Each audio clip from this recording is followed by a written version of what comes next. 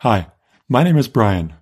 Welcome to Episode 7 in the podcast, Homo Deus, Humanity's Evolution from Social Institutions to World Peace.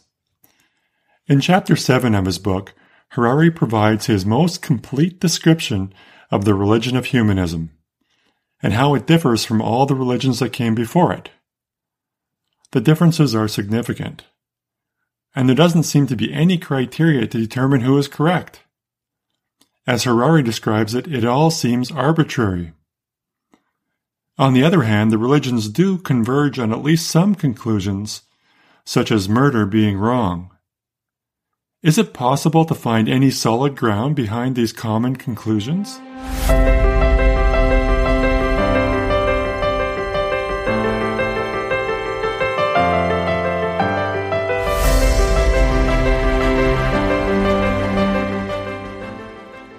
For those of you listening in real time, welcome back from the holiday break. I hope each of you was able to relax and somehow connect with family and friends, even though many of us are still in lockdowns. I'm excited to be back podcasting again. There is a lot of good material to cover in the remaining part of Harari's book, and I am eager to get to it all. In terms of what you can expect, I am thinking that I will post 2 episodes a month. After this episode, there are 4 more chapters in Harari's book. So if all goes well, I'll post 1 episode mid-January, 1 at the end of January, and then 2 in February, and then the podcast will be complete.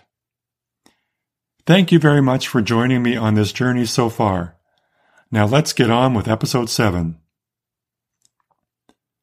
Chapter 7 is the conclusion to the second part of Harari's book. As a reminder, Part 1 was called Homo Sapiens Conquer the World. In it, Harari explained what gives humans the unique ability to dominate all the other animals. In Part 2 of his book, Homo Sapiens Give Meaning to the World, Harari examines the bizarre world that Homo sapiens have created. This examination comes to a climax in this chapter. Here Harari gives his most complete description of humanism, along with all its flaws. He has been giving us glimpses of the humanist religion all throughout his book, and now he brings it all together for us here. Therefore, we should probably expect some heavy lifting and a few uncomfortable truths. Harari starts by reminding us that modernity is a deal. It offers us enormous power on the condition that we give up our belief in a great cosmic plan that gives meaning to our life. The problem is, it is impossible to sustain social order without meaning. So modern society should collapse. Without meaning, we can't set any rules that are normative for our life together. So how have we gotten away with this? Harari says that we have managed through a cunning escape clause. This is the new religion of humanism. The humanist religion worships humanity and expects humanity to play the role that God played in Christianity or Islam, and that the laws of nature played in Buddhism and Taoism. We often tell the story of modernity as a story of humanity losing its faith in God. But it would be better to tell it as a story of humanity gaining faith in itself as the center of all meaning. It took centuries of work. Thinkers wrote pamphlets. Artists composed poems and symphonies, and politicians struck deals. And together they convinced humanity that it can imbue the universe with meaning, all by itself. Harari then goes on to describe how various aspects of European culture changed with this shift. Consider ethics.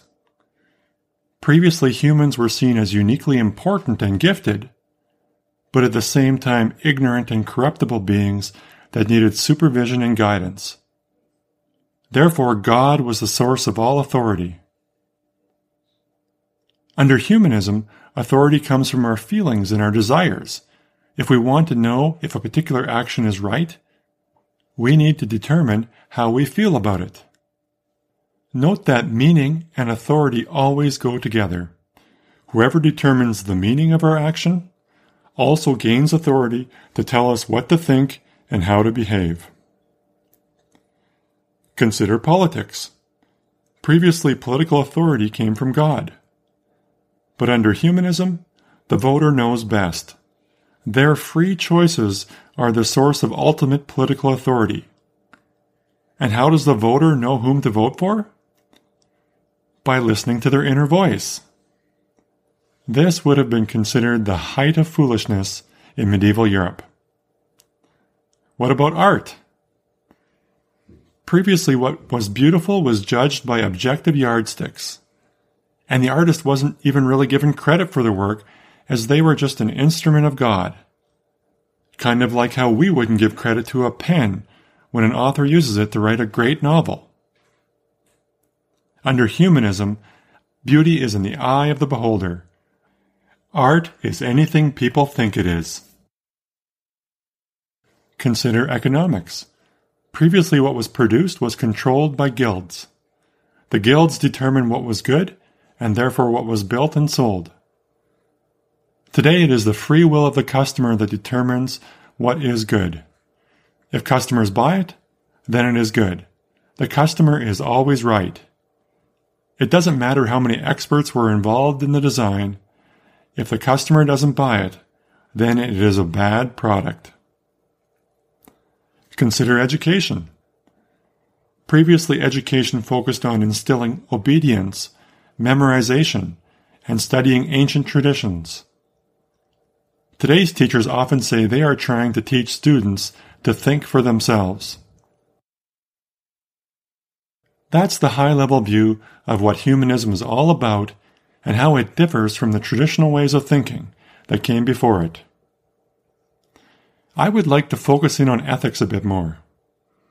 Harari says that previously we viewed murder as being wrong because some god once said, "Thou shalt not kill," whereas today we view murder as being wrong because it causes terrible suffering to the victim, to his family, and to his friends and acquaintances. Although I do not disagree with Harari's assessment, I think he's right, I think he may be missing a larger point. The way Harari presents it, it almost comes across as coincidence that humanism and traditional religions have both come to the conclusion that murder is wrong. After all, the reasons for saying murder is wrong are totally different, so it would be reasonable to assume that they could have just as easily come to a different conclusion. And yet all human societies have always said murder is wrong. It is true that there has been some variation between human societies on the definition of what is murder and what sorts of killings are okay. But in the end, they all conclude that murder is wrong. Is this just a huge coincidence? Or is there some real evolutionary reason driving the conclusion that murder is wrong? Fortunately, it isn't that difficult to determine the reason. Murder is always determined to be wrong because it destroys the peace and stability of the community. Without a prohibition against murder, society would descend into chaos. One murder would lead to a series of spiraling revenge murders. No society can function without limiting the destructive impact of murder. But isn't it interesting how neither traditional religious societies, nor humanism, nor Harari can bring themselves to be totally honest about this reality? Now that we have sorted out the issue of murder, what about theft? Again, theft is wrong in all societies because it leads to violence and disorder. Although medieval Europe claimed it was because God said theft is wrong, and humanism says it's because it makes people feel sad, the direct evolutionary reason is because of internal violence. Again, the definition of theft varies from culture to culture, but all cultures recognize there has to be rules around who controls property. Otherwise, there will be chaos. What about the example that Harari gives of an extramarital affair? Although there are significant variations between cultures, all cultures inevitably come up with some rules limiting sexual activities. These rules reflect the real evolutionary reality that unrestricted sexual activity leads to jealousy, violence, and disorder. Humanism, of course, has less restrictive rules than medieval Europe and other traditional religious societies. Humanism's main restrictions are against incest, rape, and polygamy, whereas most traditional societies are quite a bit more restrictive. So who is right? How can we adjudicate this? Were traditional societies too restrictive? Or has humanism gone too far? This is a difficult question for us to answer. It is the kind of question that we look to religion to provide an answer for. But what happens in situations like this when different religions give different answers? How do we ever resolve these disagreements? Again, I think it would be helpful for us to be honest about our evolutionary need to limit violence. If we truly want world peace, we have to be honest that extramarital affairs lead to jealousy, hurt feelings, and potential violence. Therefore, we have to conclude that extramarital affairs, like murder and theft, are wrong. But we shouldn't give sexual activity special scrutiny. The difficult news is that all forms of indulgent behavior lead to violence and disorder. We know that human desires are based on imitation. Indulgent behavior begets more indulgent behavior and ultimately violence. Consider airplane travel. Is airplane travel a good thing? When looked at through the lens of peaceful sustainability, the answer is likely no. I can't see how we can ever make airplane travel accessible to everyone. It will likely remain for the privileged only. Airplane travel creates a world where some people are jetting around the world like Greek gods, whereas others are limited to the speed at which they can walk. Because our desires are based on imitation, this arouses jealousy and frustration. As Harari noted in a previous chapter, 1 billion Chinese and 1 billion Indians want to live like middle-class Americans, and they see no reason why they should put their dreams on hold when the Americans are unwilling to give up their SUVs and shopping malls. And every stride that brings the Delhi slum dwellers closer to the American dream also brings the planet closer to the brink. This is exactly the issue. Indulgence is contagious because our desires are based on imitation. In addition to the envy, frustration, and violence that indulgent behavior begets, it often has other negative effects too. For example, for airplane travel, the additional side effect is environmental destruction. And for indulgent sexual activity, it is diseases. Yes, ecology and biology should be considered in the determination of what brings us peaceful sustainability. Another common Homo sapien response to observed indulgent living is becoming judgmental. The observed bad behavior serves as a premise to establish a tribal alliance. Oh, we aren't like those people who engage in that kind of sexual behavior. Or we aren't like those people who have no regard for the environment. This isn't helpful either. It is just another way that the original bad behavior begets further bad behavior. The reality is, we are all a lot like those people, whether it is the sexual behavior, the airplane travel, or in becoming judgmental. These are all very normal Homo sapien behaviors, and they all lead us down the path of endless conflict. These are difficult truths, especially for those of us with privilege who are accustomed to living indulgent lifestyles. It can be depressing to think about all the things that we enjoy that might, in the end, not be good for us. I know I feel this way. I get this feeling when I hear someone talk on climate change, racism, or the other problems we face. It is the realization that I need to change in very fundamental ways, and it feels like it is going to be very difficult.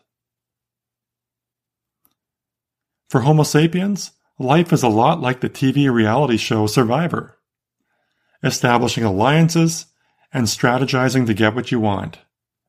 This is what excites Homo sapiens. Harari suggests that medieval knights would have found Survivor very boring because there are no heroic deeds, and it is mostly just people talking about their feelings. I'm not so sure. I think the knights might have been fascinated by something so totally foreign that at the same time illuminated ways of relating that were very familiar to them. Sure, knights don't talk about their feelings, but the alliances and strategies implemented by Survivor participants would have been very similar to the kinds of things that happened in their own relationships, with other knights in their order, or their neighbors, or in their families. Indulgence may be enjoyable for its own sake, but it may be even more exciting for how it marks us as one of the exceptional ones, who has risen above the rest of humanity. From this perspective, the ethic I am proposing of eliminating all the subtle violence that we participate in is depressing. But there is another perspective that sees it as an opportunity. To these people, the life of trying to get ahead isn't all that attractive. They choose a more broadly cooperative approach because they find it truly desirable. This is where I see possibility for humanity. To summarize this section, if we want world peace, ethics needs to be based on whether or not behaviors contribute to peace. If something strengthens the cooperative spirit of goodwill, then it is good. If behavior leads to conflict, even in subtle ways, then it is not helpful. This does not make every ethical question easy to answer, but we will get better answers by grounding our responses in something that is directly connected to our goal and can be studied scientifically. It forms a much stronger foundation than human feelings or saying, God said so. In reality, many of our laws, such as laws against murder, theft, and rape, owe their existence to this principle of limiting violence. But we need to go much deeper than just obeying the law. There are many subtly violent behaviors that can't and shouldn't be made illegal. They can only be implemented by inspiring people to see their value. Homo sapiens only see loss when asked to give up their advantages and indulgences. Those transitioning to the new Homo Deus see new possibilities. Harari provides lots of other helpful and interesting material on humanism in this chapter. I'm not going to summarize it all. I highly recommend you read his book. But I do want to talk about his grand conclusion that as of 2016, there is no serious alternative to the liberal package of individualism, human rights, democracy, and a free market. With the rest of this episode, I will talk about this conclusion and the lessons we can learn from it for predicting our future. Harari covers several key concepts in this chapter, so this episode is going to be a little longer than the others. If you want to take a break and split the episode into 2 parts, now would be a good time to take that break. Here, let me cue some intermission music.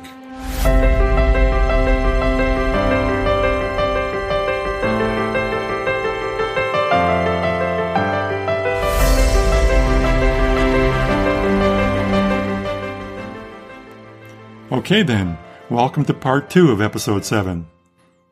As noted, Harari claims that today there is no viable alternative for organizing society other than liberal humanism. The first thing that we need to understand is what he means by the term liberal. Harari explains that like any large successful religion, there have been schisms in humanism. That is, there have been disagreements about what the true version of humanism really is, and this has led to three main branches. Liberalism, or liberal humanism, is the first branch. This branch holds human liberty as the highest value. Every human is a singular ray of light that illuminates the world from a different perspective, and must be given freedom to express his or her inner truth. You would be familiar with it through the Western democracies. This is the orthodox branch of humanism. When Harari refers to humanism throughout his book, he is often referring to this branch, because it is the dominant branch today. Social humanism is another branch. Socialists and communists still hold human experience as the highest value, but they blame liberals for focusing our attention on our own feelings instead of what other people experience. Individual self-exploration, they explain, is an indulgent bourgeois vice, and that it is most likely to lead you into a capitalist trap. We should instead be focused on social conditions and uniting the workers of this world. Evolutionary humanism is the third branch. While liberals agonize over how to handle situations when people's emotions conflict, evolutionary humanists celebrate the conflict. Conflict, they tell us, is the raw material of natural selection. We need to be honest, they tell us. Some human experiences are superior to others. And when conflict is encountered, the fittest humans should prevail. This is the only way we can continue on the path of evolution. It is futile and dangerous to try and stop this process. The most notorious evolutionary humanists were the Nazis. But not all evolutionary humanists are destructive racists, like they were. Harari then provides several engaging illustrations and examples to help his readers understand the differences between the three branches. I really loved his comparisons, especially when he described how much value each branch of humanism would ascribe to the music of Beethoven, Chuck Berry, a pygmy girls' choir, and howling wolves. You really have to read it. He also talks about the humanist wars of religion. In particular, World War I was seen as a pointless and destructive war. It undermined liberalism. How can we trust human freedom if this is what it leads to? World War II was a war between the followers of the evolutionary humanist religion against the followers of the liberal and the communist religions. And the Cold War was between the followers of the communist religion and the liberal religion. Harari sums up this section by noting that from 1914 until the 1980s, it looked like liberalism was going to lose. The liberals were confined to the northwest corner of Europe and North America, whereas most of Asia, Africa, South America, and even Europe turned to communism. But liberalism's fortunes really turned around. So much so that Harari proclaims that as of 2016, there is no serious alternative to the liberal package of individualism, human rights, democracy, and a free market. You may be wondering, is there really no alternative? Harari then lists some possible alternatives that you may have thought about. What about protest movements, such as Occupy Wall Street? Occupy Wall Street was current when Harari wrote his book. Maybe Black Lives Matter would be a better example today. Harari says that these movements actually agree with liberalism and are calling out governments for not living up to it. They are not a challenge to liberalism. But what about China? China is definitely different than Western democracies, and it is successful. However, at present, nobody is really sure what China believes. In theory, they are still communist, but they promote a free market and are not really pursuing the communist goals in any meaningful way. This could change in the future, but for now it doesn't offer an alternative to the world. But what about traditional religions? Although they still have billions of adherents, they have been mostly left behind by technological advancements.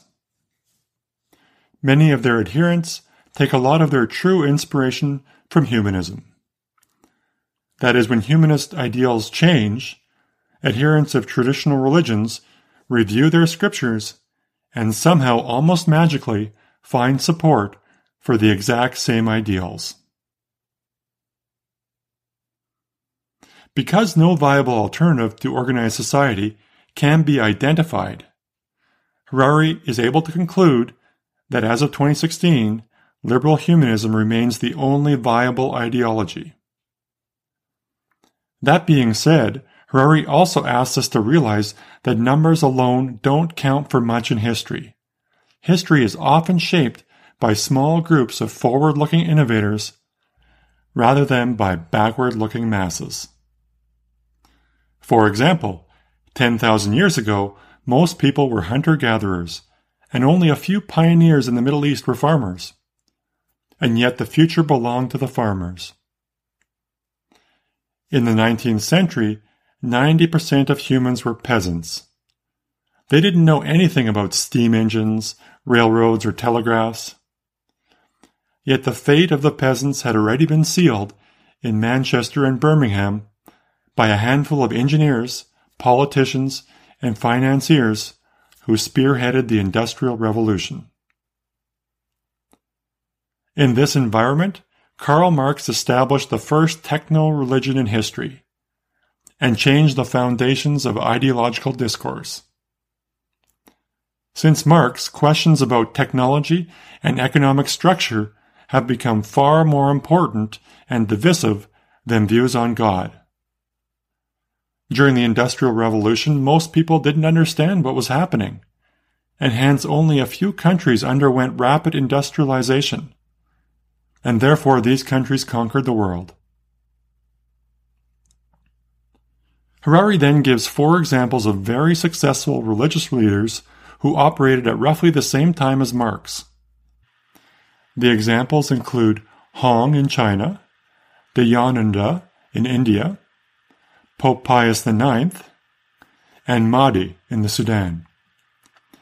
Each of these religious leaders had large followings, and yet in spite of their successes, Harari remarks that we don't look back at the 19th century as a century of faith. It is likely that many of us have not even heard of many of these leaders. These examples illustrate Harari's principle that history is shaped by small groups of forward-looking innovators rather than by backward-looking masses. They also support Harari's argument that religion and technology always dance a delicate tango. They push one another, depend on one another, and cannot stray too far away from one another. The largest monotheistic movements of the past centuries, which still have millions of adherents today, are not relevant because they don't have anything insightful to say about today's technology. While they were relevant and innovative throughout the Middle Ages, today they are largely reactive, agonizing over the technologies, methods, and ideas propagated by other movements. Communism, which was such a powerful religion in the 20th century, is now mostly obsolete because it is focused on the technology of the industrial age. Communism was very compelling when our technology was steam engines, but it doesn't work very well when our technology is focused around computers. Liberal humanism, on the other hand, adapted far better to the information age, which is why it is the only vibrant ideology right now. However, even though liberalism is riding high right now, the new technologies that are under development will likely undermine it, and it too will become obsolete. The technologies under development aim to achieve the liberal humanist goals of immortality, divinity, and happiness. But humanism is built on the free will of customers and voters. When these technologies demonstrate that customers and voters never make free choices, what happens? The third section of Harari's book explores these technologies and discusses this question.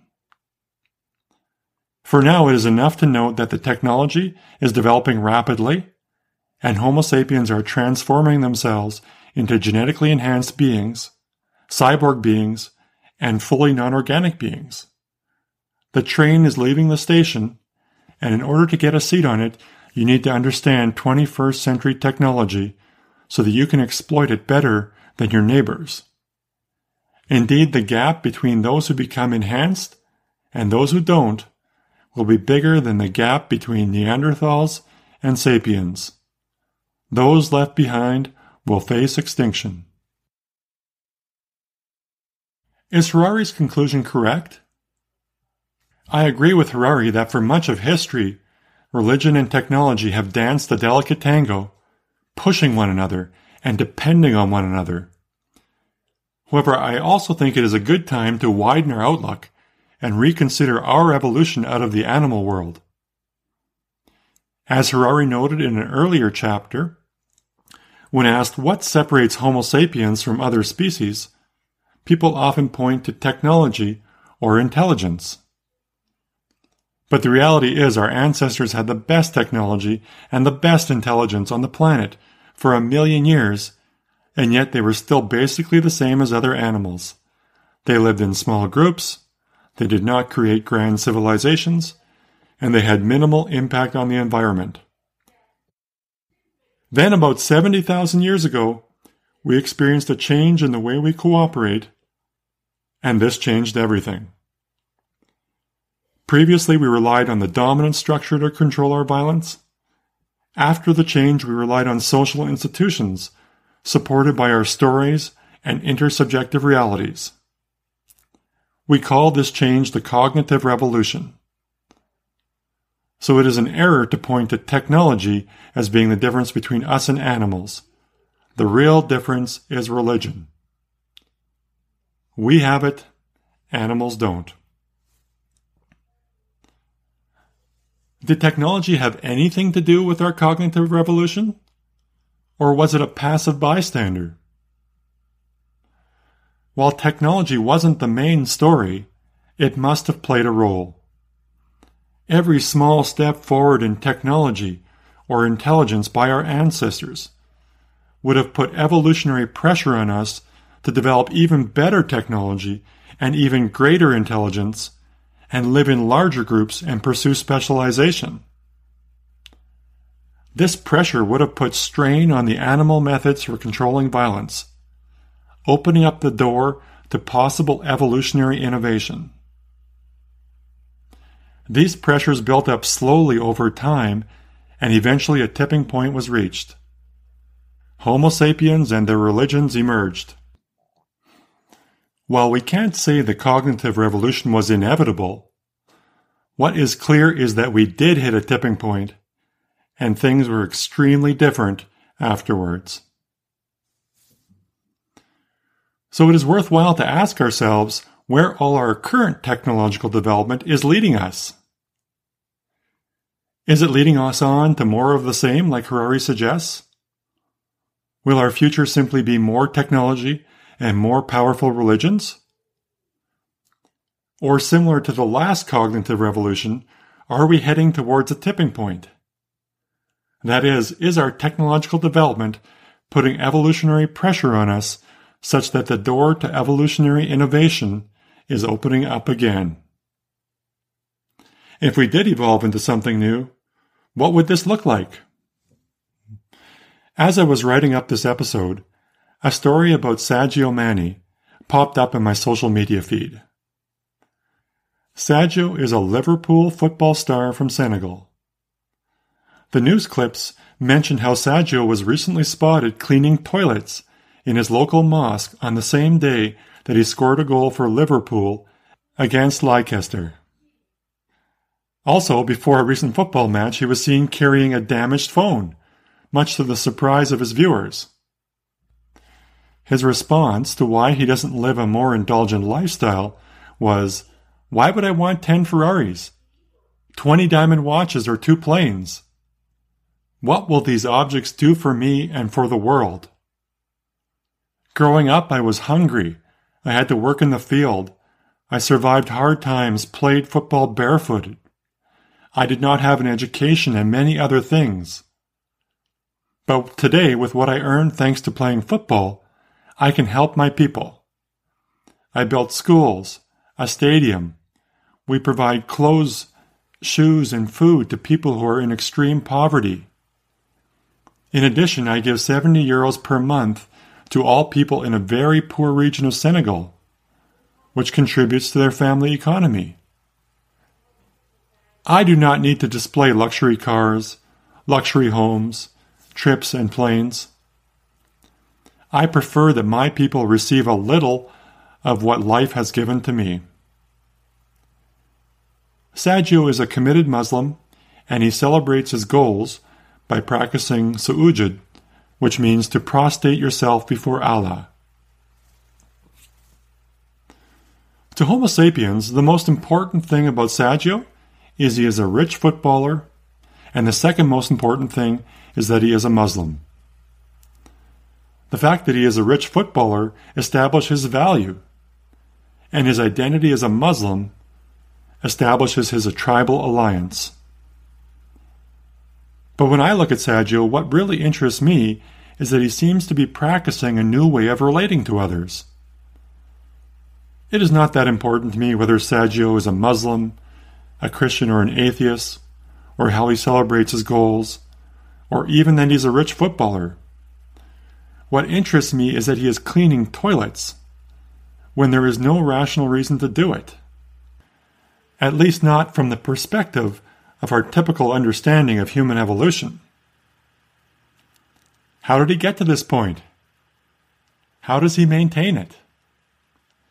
Everything around him is saying he shouldn't be wasting his time and money this way. He should be looking to enhance himself biologically or technologically so that he can be part of the dominant class of the future. So why is he cleaning toilets? To me, Sadio's behavior is indicative of something new happening in our evolution. If we want to know what the future will be like, Sadio, and likely those he attends mosque with, are the innovators we need to watch. Silicon Valley and Wall Street are carrying on business as usual. They have the masses following them. But their fate has already been sealed by the limitations in Homo sapiens' methods for controlling violence. The future belongs to the innovators like Sadio. Homo sapiens cannot easily understand this, and for good reason. Homo sapiens as we know them will not be part of this future. They look for a way to understand Sadio's behavior through the lens of tribal alliances and subtle methods of competition. Perhaps Sadio is doing this to shore up his story about the goodness of Muslims. Or perhaps Sadio is really a liberal humanist underneath the veneer of Islam and is doing it to boost confidence in liberal values. Maybe he is doing it to give himself a sense that he is better than others. Or maybe Sadio is trying to bolster his public image so more people will like him, or so that he can monetize it. Of course, Homo sapiens may be partially correct about Sadio, but they could also be missing the bigger picture of something new happening in human evolution. In this chapter, Harari mentions how Jesus, in his Sermon on the Mount, said that the meek and the oppressed are God's favorite people. But this is not what Jesus said. What Jesus actually said was, the meek will inherit the earth. In the correct version of this quote, Jesus does not mention God at all. He is simply making a prediction about the future here on earth, that the meek will inherit it. This statement is structurally identical to the thesis of Harari's book, although their conclusions are different. Harari is saying that in the future, the strong and the powerful will dominate the earth. Those that are biologically and technologically enhanced are the ones who will have the power and others will go extinct. Jesus, on the other hand, is saying that in the future, the earth will be filled with people who he describes as meek, and the strong and the powerful will be just a historical memory. Why does Harari get this quote wrong? The way he writes his book gives me a lot of confidence that when he is relaying facts or quotes, they are correct. He is a historian and has a passion and integrity about getting history right. But in this case, he misquotes Jesus. Why? As I was saying above, Homo sapiens have great difficulty seeing the possibility of the meek inheriting the earth. It's just not the way they operate, and it is difficult and uncomfortable for them to imagine something that is beyond them. This shouldn't be surprising. It is similar to asking Neanderthals to understand what the Egyptian civilization or the British Empire would look like. It is a big ask. Other than the online articles I read, I don't know Sadio or his mosque where he cleans toilets, or the community in Senegal that he helps to support. I'm sure there's lots of information about him that I am missing and that he is likely not perfect. I just thought the story was an interesting example of someone turning away from the life of indulgence when he has every opportunity and justification to indulge, and embracing a life of service instead. There are many other examples. We could talk about Mahatma Gandhi, Mother Teresa, or Martin Luther King Jr. That being said, our evolution into Homo Deus is not about individual heroes. It is about ordinary people meeting in community to learn new ways of relating. Therefore, the best and most pertinent examples that I could possibly give are likely from groups of people who are not famous and live next door to you. And they are just doing it because it feels like the right thing to do for themselves and for the world. These are the forward-looking innovators that you should be watching and ideally joining, because the future belongs to them. Wow, that was a lot of material. Thanks for sticking with it to the end. Let me summarize what we discussed in this episode. The religion of modern society is liberal humanism. We often tell the story of modern history as a story of losing faith in God. But it would be better to tell it as a story of gaining faith in humanity.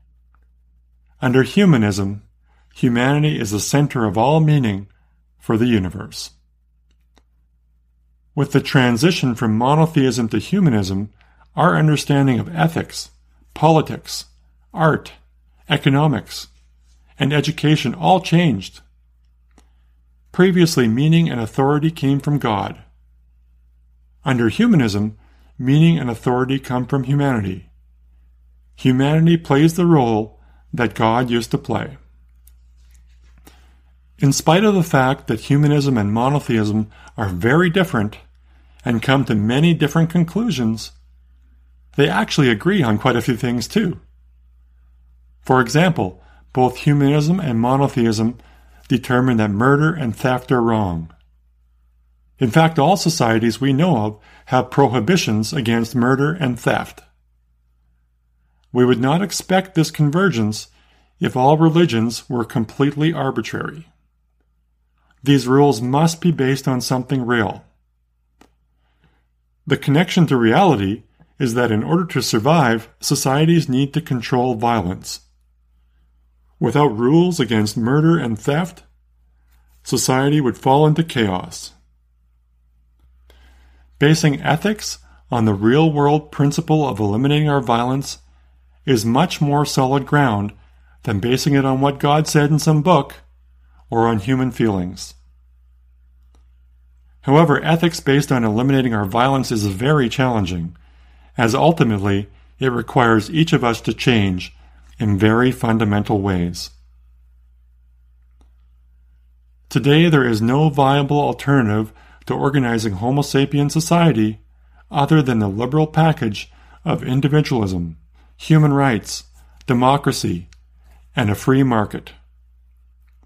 On the other hand, if we expand our outlook to include the possibility of humanity evolving into a new species, then there is a viable alternative.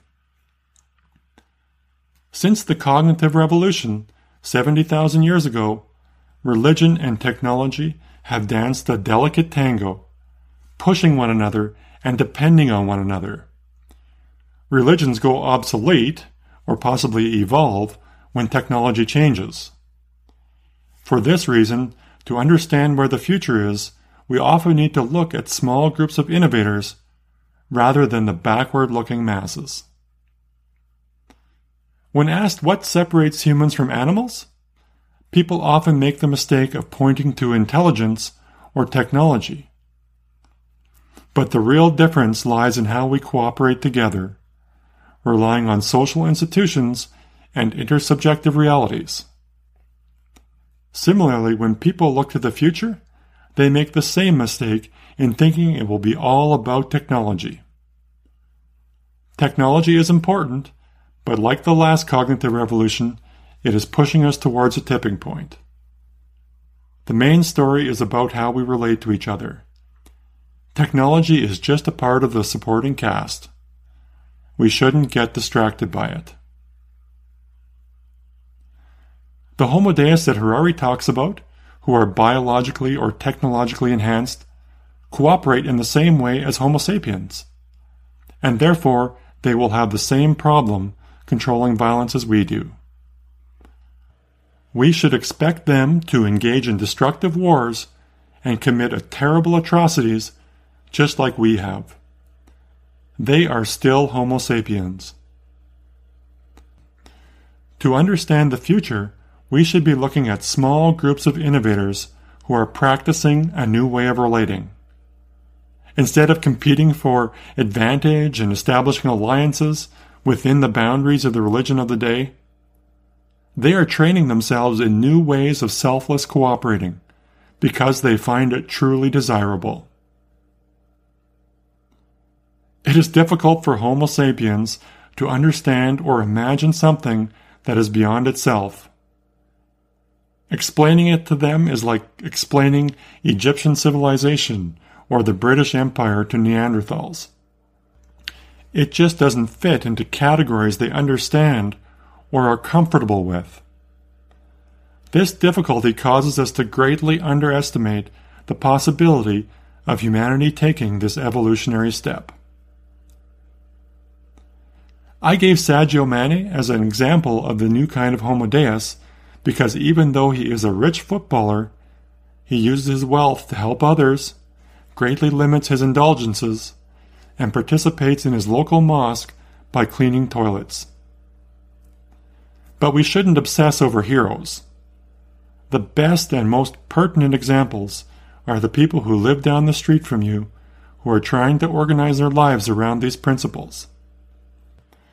They may not look like much, but they are the people you should be watching and ideally joining, because the future belongs to them.